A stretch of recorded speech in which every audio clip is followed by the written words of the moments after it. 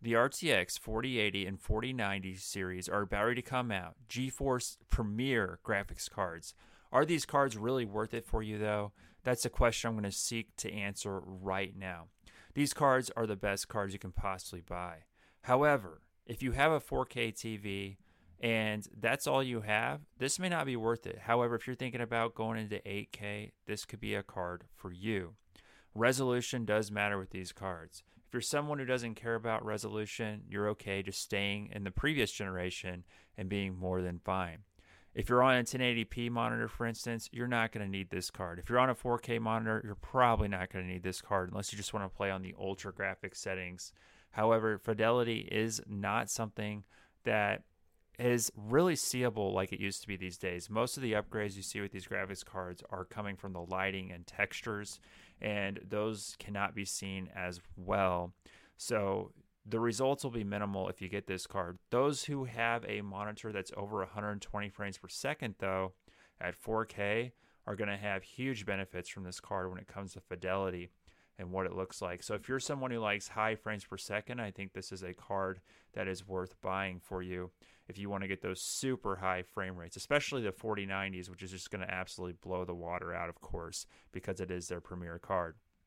With that being said, though, if you are new to graphics card, I would not buy the best graphics card. I'd buy like a 60 because you're probably going to see an upgrade from your gaming system no matter what when it comes to graphics and everything. So if you're coming from like a Xbox Series X or a PlayStation 5, there's no reason to get the best graphics card unless you just want to blow a ton of money, because you're going to end up paying more for a power supply, a new system, and all that other stuff.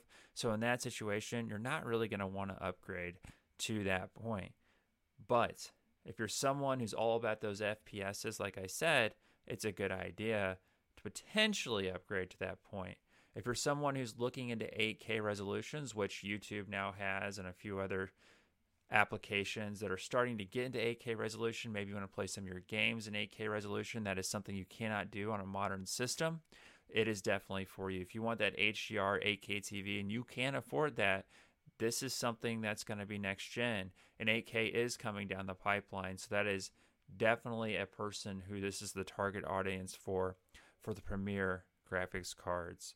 There are also new technologies that will be coming out that are, of course, going to keep these cards going. And I would say that GeForce has some of the best video editing type stuff, such as taking out the sound in real time and doing other things that is really helpful. If you're going off of just pure performance, these cards are great. However, like I said, it's not necessarily needed at this point in time. Not everyone's going to be in the target audience of 8K, HDR, and just need to accept that. Like, it might be a waste of money at that point. And is it really worth like 10 frames per second is a question, or FPS on certain games that aren't optimized. And you also need to think about optimization. Is your game optimized for GeForce? Some games are optimized for GeForce. Some games are optimized for Radeon. So if you have a favorite game, make sure it is actually optimized for a certain card, because you might want to go the other direction.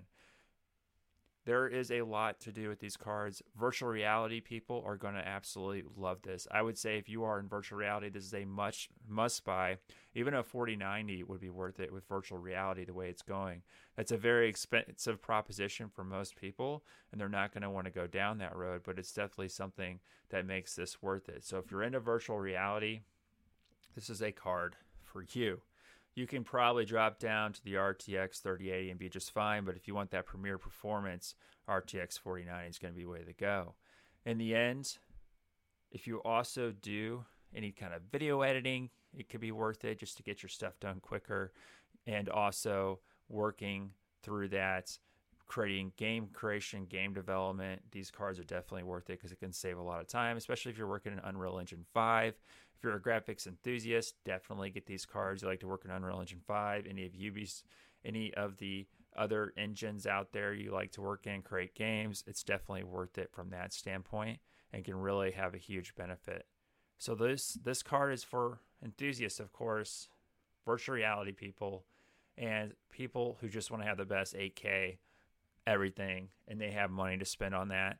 Anyone else, I'd say you're probably not going to want to do this upgrade. It's probably not worth it, especially if you already have the RTX 3070 and above.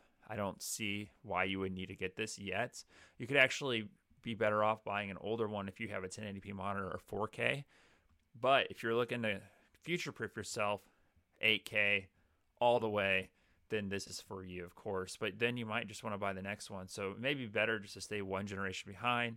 Virtual reality, it's all about what it looks like. And I'd say right now, yeah, get it if you're into virtual reality and you have the money to spend for sure. Those are the people I'm thinking are going to have the best performance with this, is those virtual reality people. All right, guys, watch the next video. Hit that like button. I noticed I said however a lot in this video. I'm sorry, guys. I'm so sorry. But watch this next video. I guarantee I don't say however that much. See ya. Hit the like button.